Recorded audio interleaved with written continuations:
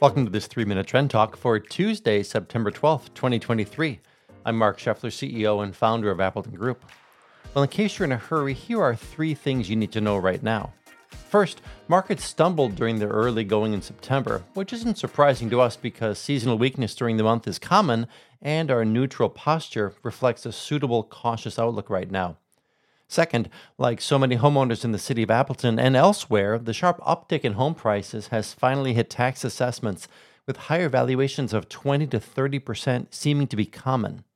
Third, a very possible United Auto Workers strike is a reflection of the current inflationary spiral we're in. The union is asking for a reduction in hours worked, improved benefits, and a 40% wage hike over the next 4 years. That's consistent with wage hikes that workers in general saw in the 1970s.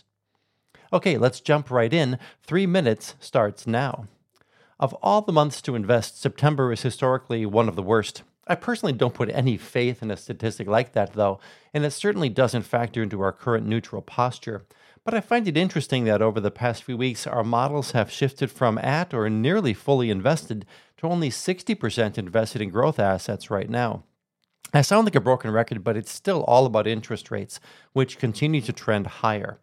Higher rates are supposed to cause nearly all asset prices to decline, including bonds, stocks, commodities, and real estate, but oil has been stubbornly firm, home prices have held up a lot better than expected, and the equity markets put in a solid first half of the year. It just feels like everything the Fed has done hasn't had enough of an effect yet.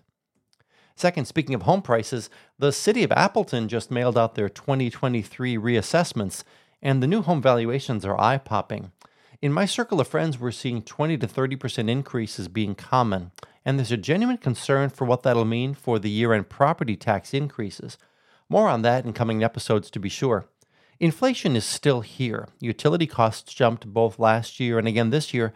Gas prices are stubbornly high, and now the recent home reassessments simply reinforce in consumers' minds that inflation is still real and that it's better to buy stuff now because it's likely to be more expensive down the road. The Fed calls it consumer expectations, and they definitely want to see those expectations moderate to a 2 to 2.5% range. Expectations are still coming in ahead of that figure, though, and the recent increases in home prices and energy costs really won't help. Third, and this too is related to inflation expectations, the United Auto Workers are serious about a walkout within the next few weeks if their demands for higher wages and shorter work weeks aren't met. The UAW is asking for a 40% raise in wages over the next 4 years, which averages around 8.7% per year.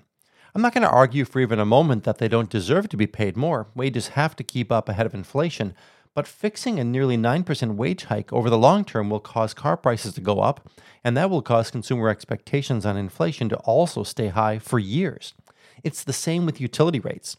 And while that may be good for workers, it's not good for a system that's trying to moderate inflation expectations. In my mind, there's never been a better time for flexible investment strategies like ours that are nimble and can adjust automatically as conditions change over the next several years and beyond. Okay, that's it for today. I believe with all my heart that we're still in an extraordinary times and will require a lot of flexibility and a lot of care. We're ready, and we're so glad you're here. Until next time, I'm Mark Scheffler, helping you spend as much time as possible on the right side of the market.